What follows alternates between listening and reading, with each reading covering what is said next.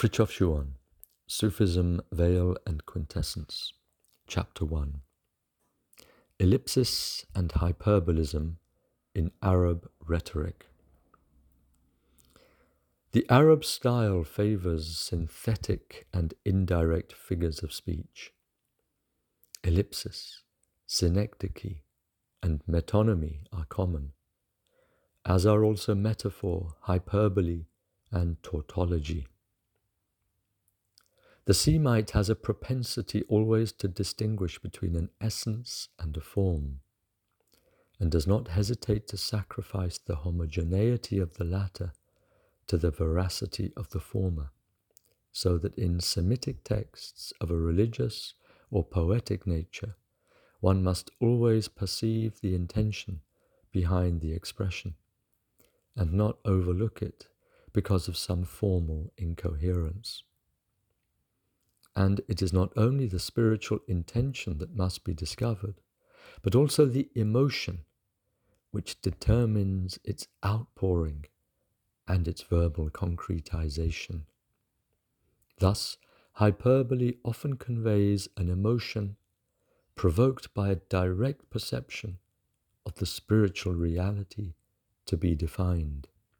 But what counts above all is the use of hyperbole to indicate a precise but implicit relationship, which confers on the proposition all its meaning, and by this very fact compensates or abolishes any appearance of absurdity in its wording. It is true that Arab stylists demand both logical clarity and dialectic efficacy in accordance, respectively, with their sense of formal correctness, fasaha, and of rhetoric, balagha, bent on soundness of content. But this in no wise conflicts with the Semitic tendency towards indirect expression, since for the Arabs a thing is clear if, in their opinion, it is well said. The frequent use of disguise, kinaya, shows, on the contrary, that for the Arab it is natural to embellish an expression by making it less direct, and, from his point of view, all the more rich. Nevertheless, in the Arab style there are, as it were, two poles, one fully corresponding to what we have just described, and the other of a more abstract or logician-like character.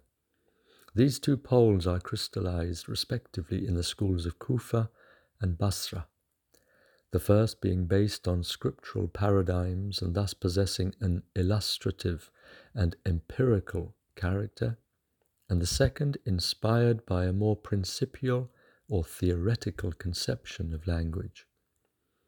This second form of rhetoric predominates in theological, scientific, and philosophical writings, including the strictly doctrinal treatises of the Sufis. But what concerns us here is the Arabic language in its most spontaneous expression, with its metaphorical and readily hyperbolic style, a style which takes its inspiration from the Sunnah and, consciously or not, from the ancient poetry.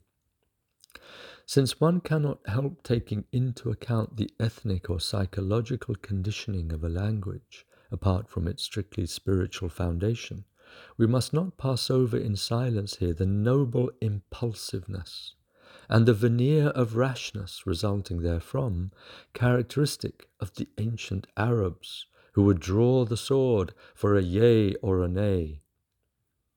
This is true to the point that the Quran had to state specifically that God did not hold believers responsible for their unconsidered oaths.